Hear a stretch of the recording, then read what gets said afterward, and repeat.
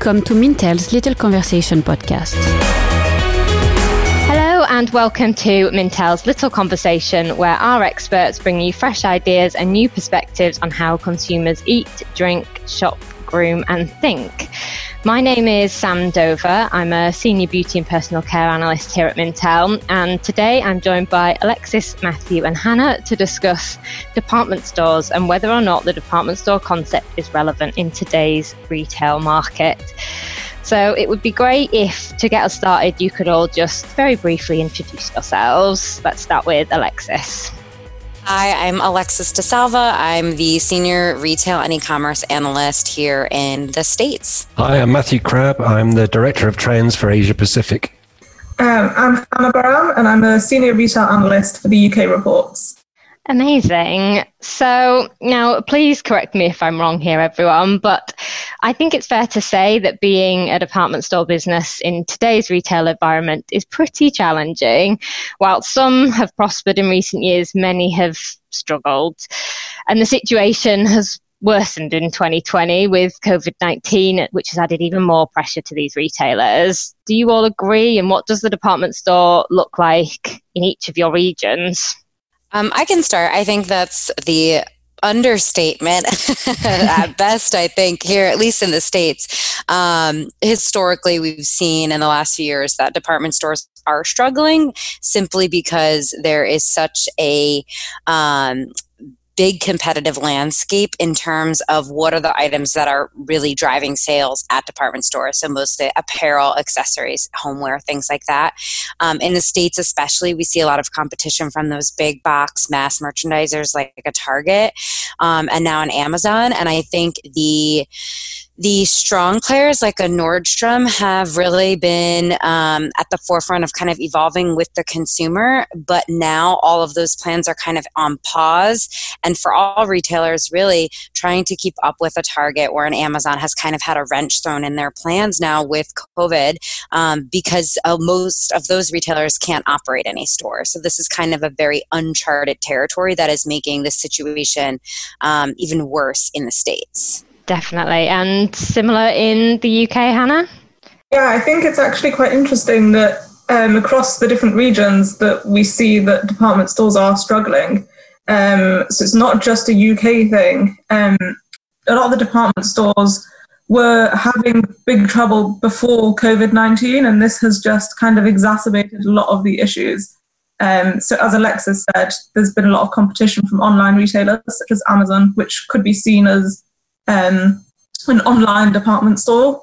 And then there's also a lot of polarization in the UK market. So people going really premium or going for, more fast fashion or cheaper options. So because of that, a lot of the department stores sit somewhere in the middle and they've really struggled. So in the UK anyway, we've seen the luxury department stores have really been pulling the sector along, and they've been doing really quite well, despite the fact that some of the others have struggled. Interesting. Matthew, I feel like the department store sector is a bit different in Asia. The department store sector is different across Asia. Obviously, I'm rather than just talking about one country, I'm talking about half of humanity here. So there's quite a lot to cover. But what I will say is that previous to COVID, I think yes, department stores were struggling, particularly in the more sort of masstige, and I think the luxury end was still doing okay. Really, it was in terms of survival, it was about providing a really good experience for shoppers. Now, I think things have really changed. It's really difficult to tell at the moment where things are going to go. My gut feel is that with a slowdown in many economies, people will be budgeting. That could be an even bigger problem for many department stores as people are spending less on luxury. However, one of the things that we're seeing in terms of the shift in the drivers in the consumer markets, not just in Asia Pacific, but what I've been seeing globally is that there's been this resurgence of this belief in community, so supporting local businesses, moving back into heritage. So that could be something that if department stores are smart and tap into that, they could use that as a lever towards recovery. But again, the online retail sector in Asia Pacific is already very well developed. It's now spread even further. There's more older people shopping online. That could also, tip the balance in the other way. Yeah, definitely. I think you've touched on it perfectly there, Matthew. I think the rise of online has had such a major impact on the department store sector globally. So from your guys' perspective, what do you think department stores should be doing as they face more competition online? How can they make sure they have a compelling online proposition, basically? I think really utilizing a lot of the features that maybe consumers were kind of hesitant or even unaware of before the situation. So I know in the States, there's a lot of brands that are kind of taking advantage of Zoom. We're doing it right now. So kind of using that to maybe have like a virtual consultation or really ramping up on their virtual chats, not just having like a bot. Here in the States, it's not a department store, but I think it's still a good example. There's an online retailer, Zappos, so they never have that face-to-face option, and they have expanded their customer service to what they're calling, it's literally customer service for anything. I'm doing air quotes, you can't see me, but you can tweet them. I saw something the other day that said like Mother's Day is coming up here in the States, and they were asking about recipes. Like, I have a mom that's gluten-free, what can I bake? So you can literally ask them things like that. You could tweet them, email them, call them, text them. You can ask them about, how do Birkenstocks fit, or what should I get my mom for Mother's Day, or you can ask them about who's delivering food in my area because restaurants are closed, and they will help with anything. Now, that is not something that's going to be feasible for everyone or, every kind of retailer, but I think kind of taking advantage of these platforms, whereas maybe people before weren't really that inclined to tweet, that maybe was a very specific consumer, but not all consumers, or maybe weren't inclined to do a virtual chat or a Zoom session. Now they really have no choice. So it's about taking advantage of this time when consumers kind of have to migrate digitally and start transitioning more of that pre-purchase process online so that there's less leakage later.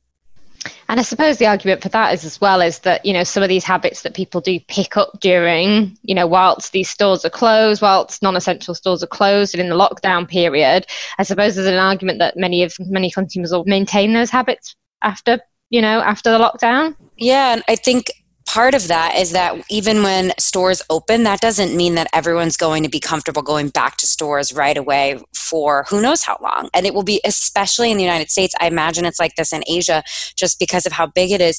It's a phased approach. There's going to be regional differences there. So that doesn't mean a one-size-fits-all sentiment or retailer approach.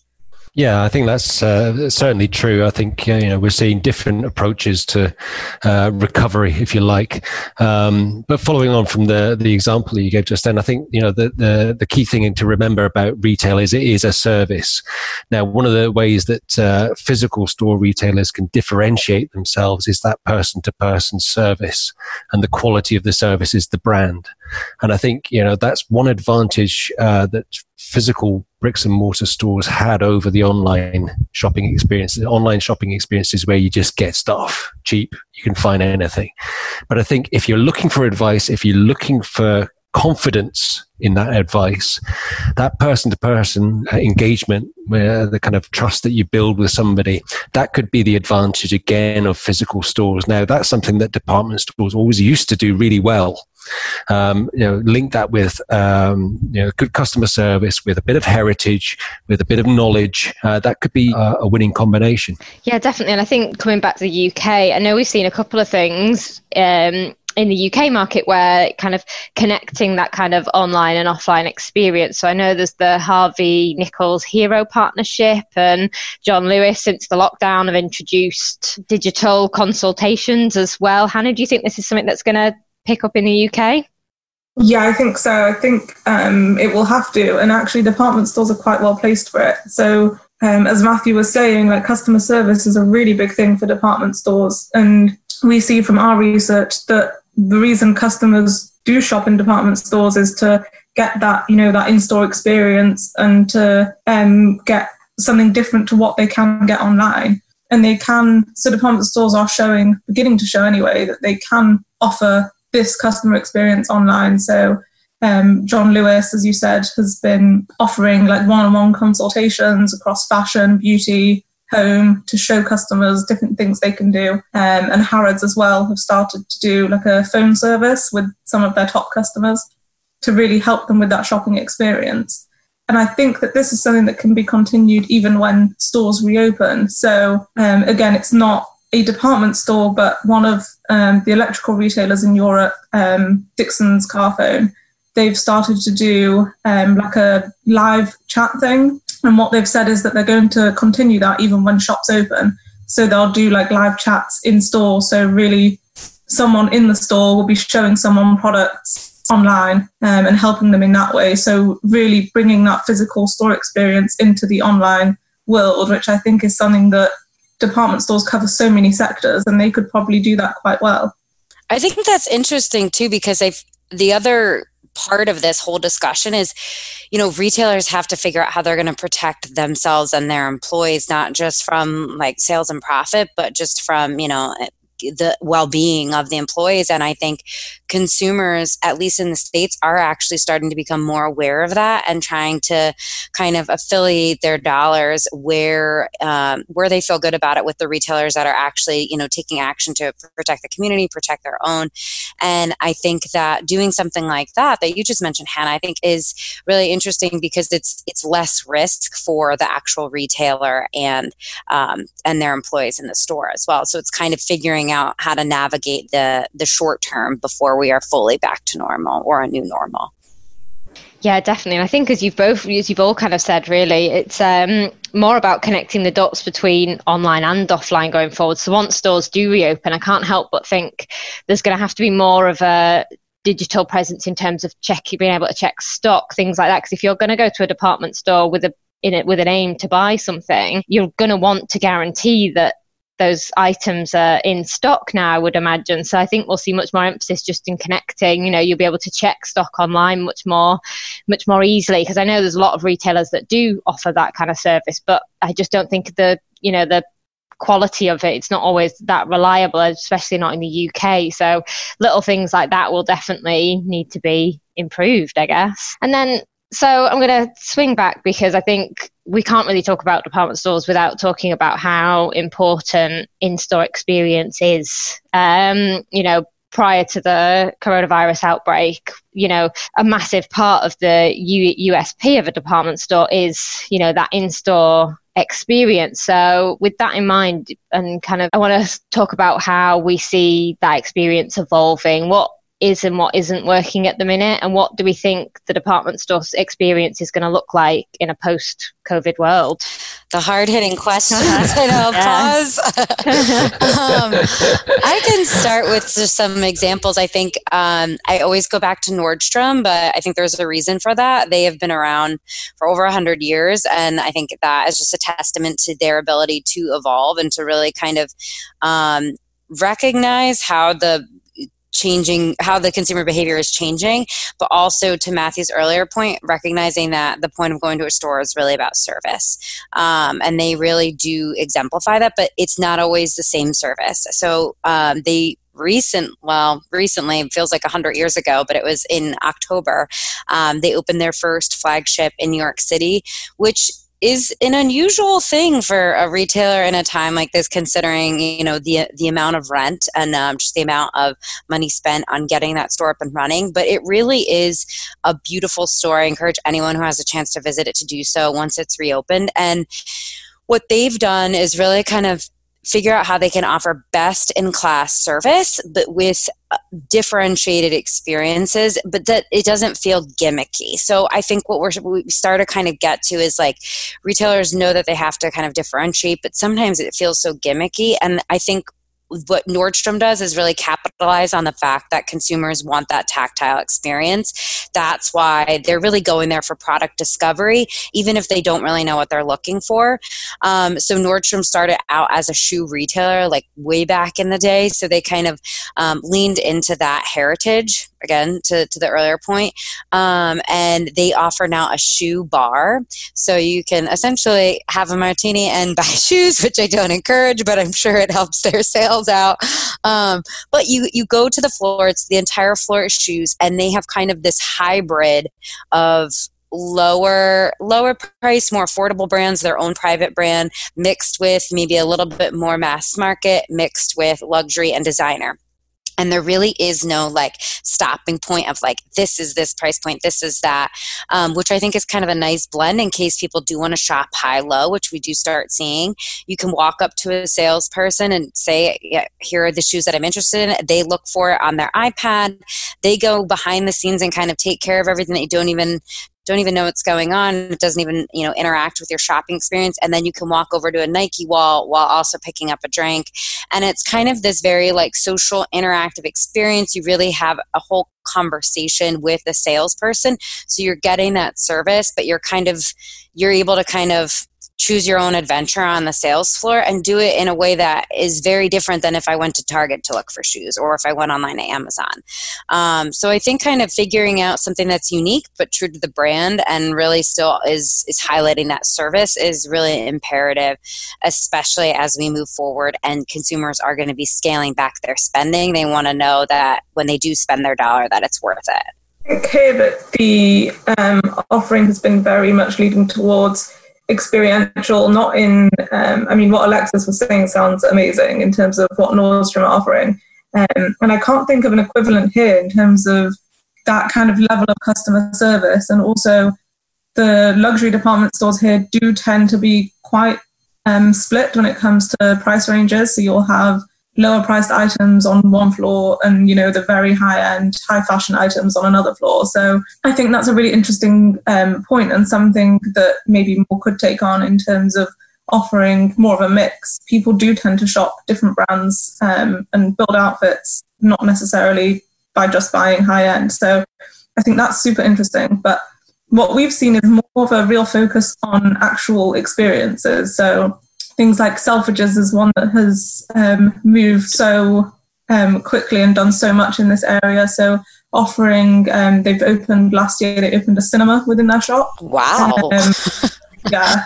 Spend the whole day there. Yeah, exactly. I think that's the point. And the year before this, they opened, if you go on their menswear floor, so they've tried to bring their menswear, maybe bring in a new demographic of younger men, trendier, very streetwear focused. So in line with that, they opened a skate bowl right in the middle of the menswear floor, which is fascinating to see. And it's not just a gimmick because whenever I've been walking around the menswear floor there, you do see people using it. So it is interesting because that's not a customer that maybe would go into Selfridges otherwise.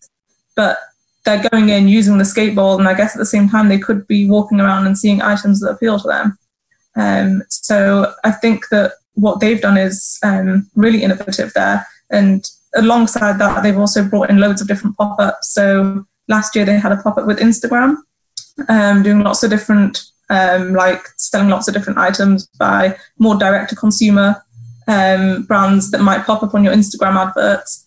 So being able to see those in real life and bring those to life. And then they've also partnered a lot with fashion rental businesses or secondhand luxury businesses. So just bringing lots of different ideas and that would appeal to a really wide range of consumers. Yeah, I love the idea of more kind of pop-ups and things like that within stores. I mean, one of the best performing retailers in the UK at the minute is Box Park, who kind of hosts a revolving kind of rotation of different kind of upcoming brands and retailers in kind of shipping containers, and they're doing so well at the minute. And I just think it's kind of exemplifies the way retail is going, how it kind of constantly needs to be evolving and kind of constantly giving consumers something new and a bit exciting, basically. Matthew, how do you see kind of the in-store experience evolving in Asia? Well, in Asia, essentially, the whole retail experience revolves around the food hall. If you don't get your food hall right, people don't come in your store for a start. The problem is then once you've got people into your food hall, then how do you get them to actually buy something in the store?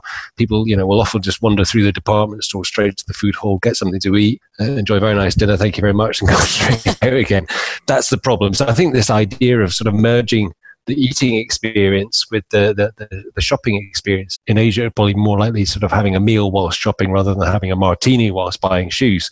But I think that that could be the key really. And shopping malls and department stores have also tried linking to more entertainment, for example, cinemas, and bringing up in more pop-up stores, using different types of layouts to try and essentially merge the retail and the food service experience more together. And I think that's one of the ways that for Asia Pacific specifically, I think that would be a good strategy to sort of get that merger between the food service, the community, the reason to go there, and actually being able to sell people things. Yeah, the idea of multifunctional kind of retail spaces is really interesting. I think it kind of exemplified the kind of negativity in the press in the UK a few months back. I think Phoenix announced that it was going to kind of give some of its space up to kind of as a working space, like a co-working space. And the kind of negativity in the headlines surrounding that was, it's having to, it's the end of the department store and it's having to give up all this space. But actually it just shows how retail is evolving and how kind of, you might kind of go into that space, work, but then actually that might drive a bit of footfall into the store itself. And, so I think it's interesting how the media tends to play on things and say that, it's a negative when actually kind of having a workspace within a department store actually could be a really nice experience. Can I add something to that? I think that's interesting about the partnerships because I think it's really smart if there's strength in numbers. And I feel like, you mentioned in the UK, all of like the use of pop-ups and kind of partnering with like the rentals or some of the DTC brands.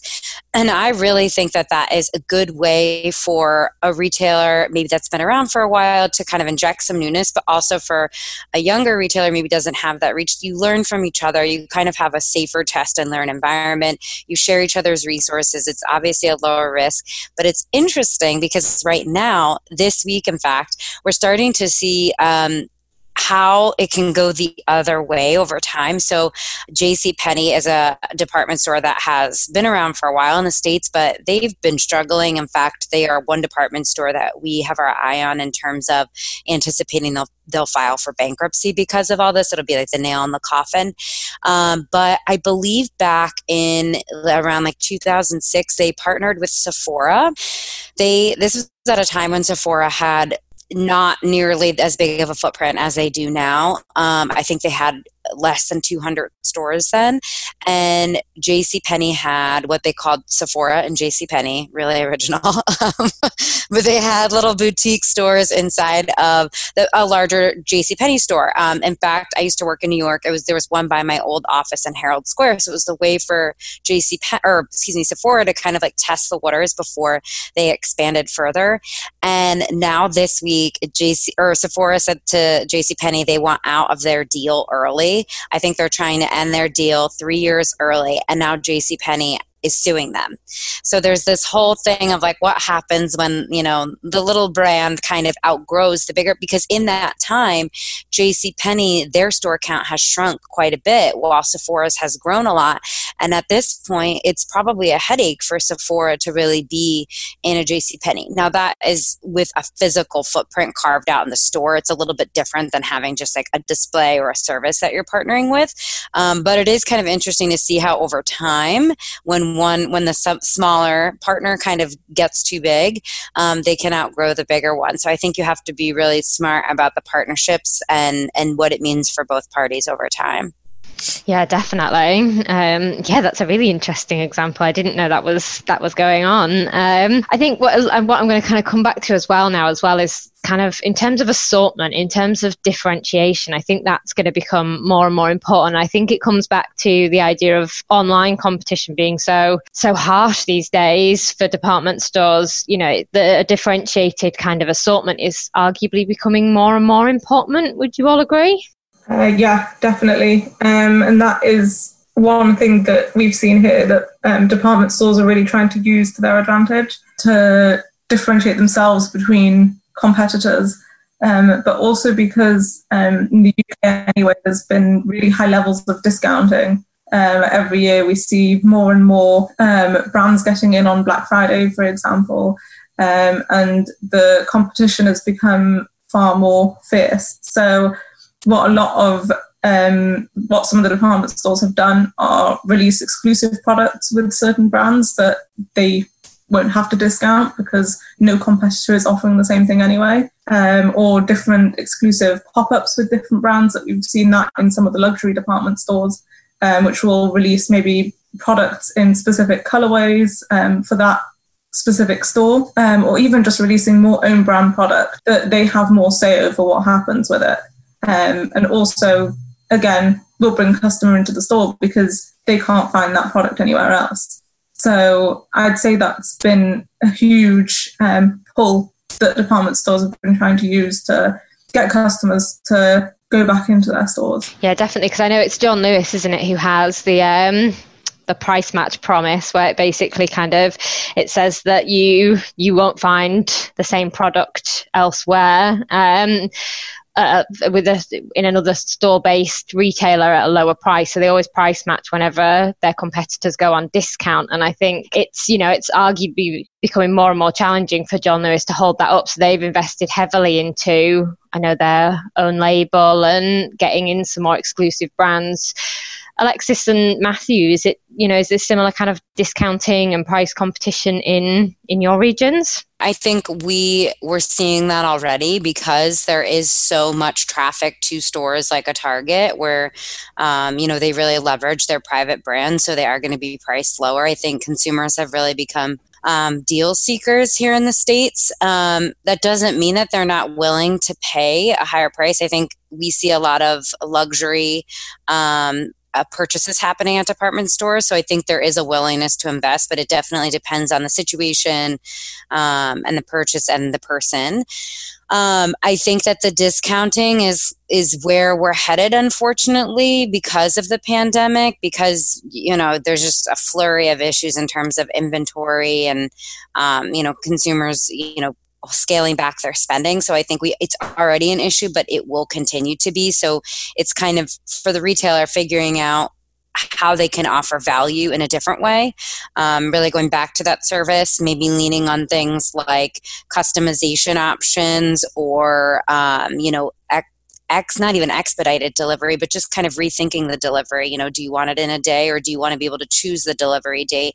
Things like that. Do you want to be able to have the option to reserve it online and come in the store and try it on? Little ways that can offer value without relying on a discount can add up and potentially be of greater benefit to the consumer without just relying on a discount.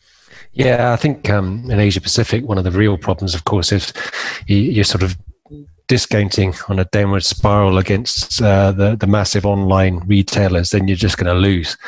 So really, for department stores to survive in this climate, I think they have to go back to do what they do best.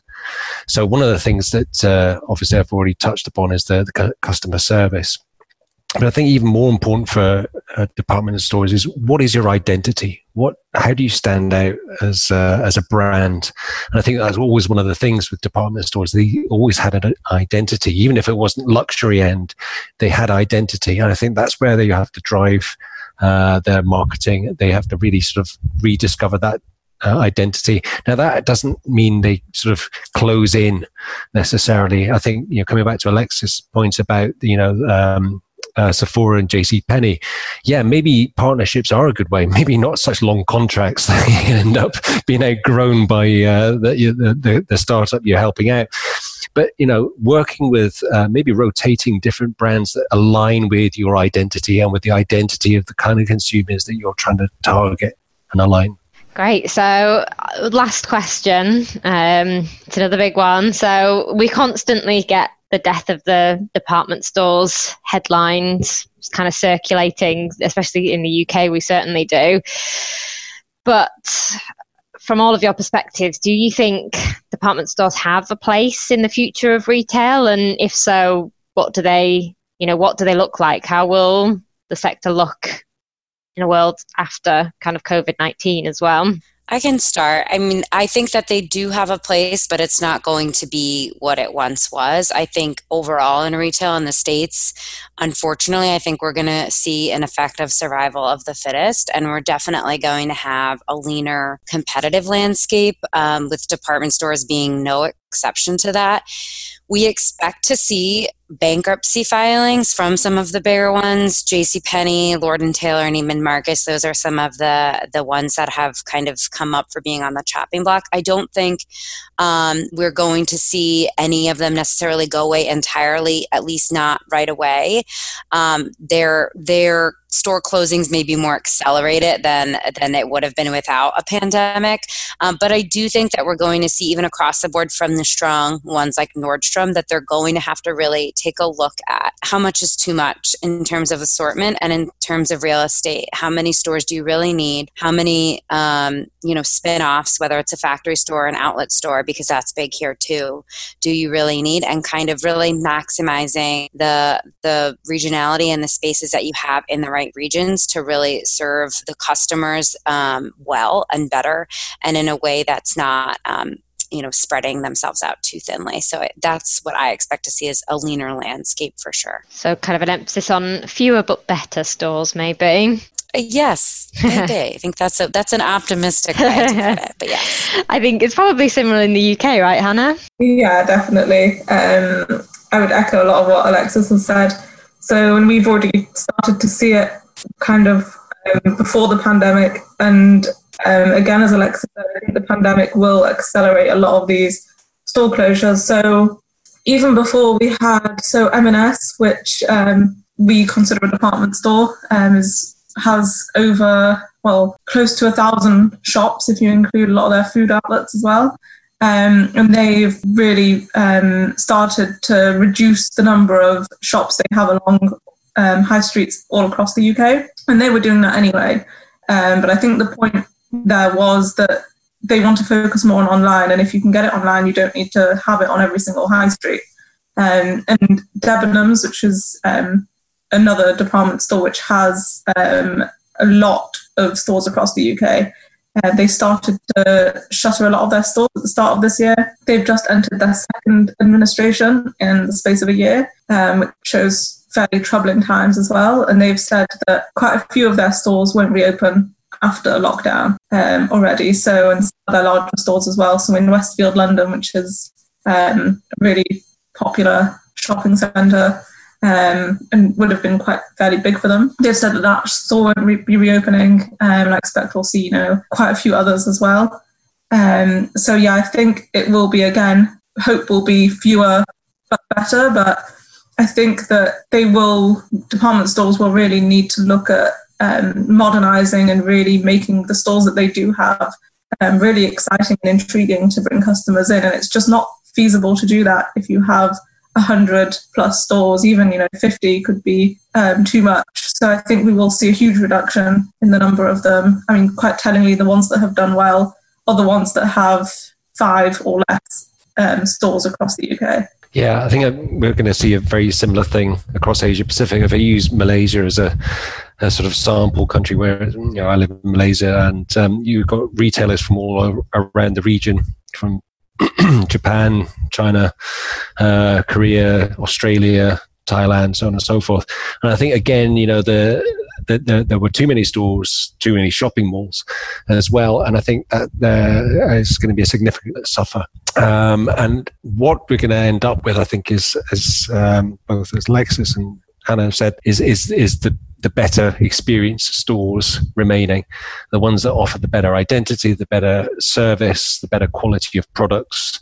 And I think, if I'm comparing different brands around Malaysia, they've got Robinsons from Australia who were doing quite well. I think, they had a really nice store layout. They had a good selection of good quality products, very helpful staff. They could do okay. Some of the cheaper department stores, the Aeons and so on, they will probably suffer quite a bit because they're going to keep competing with the online retailers. The luxury end, the Sogos and so on, they're going to suffer, I think, because a lot of the luxury market is going to contract because people, even the people with money, they're not going to be going out necessarily buying luxury products. They're going to be sort of parking their money more strategically into things. So I think, that middle, sort of higher to middle end might do quite well if they get their marketing mix right, if they get their image right, their identity. I think they could do okay. But coming back to Hannah's point, and yes, the stores have got to innovate. They've got to keep changing. They've got to really think about what it is. They're not just retailers anymore. They are part of a wider service community, and think about what other services they can be bringing in, as well as just selling things to people, whether it's helping people with advice, whether it's offering them entertainment, whether it's feeding them, whatever it might be, and really thinking innovatively about not only how you use the physical space to deliver a wider range of services as well as selling products, but also using that online, offline merger, if you like, to get that message across. Amazing, thank you. So I think, sadly, that is all we've got time for today. I feel like I could talk about this all day, but we don't have time. So if you would like to know more about Mintel, who we are and what we do, please head over to mintel.com. Follow us on social media. We're on LinkedIn, Instagram, Facebook, Twitter, you name it. And check out our blog for even more insights from our analysts. Thank you for listening. Please make sure you subscribe, rate and review this podcast. And if you like what you've heard today, please do spread the word, and we will catch you next week for another episode of The Little Conversation.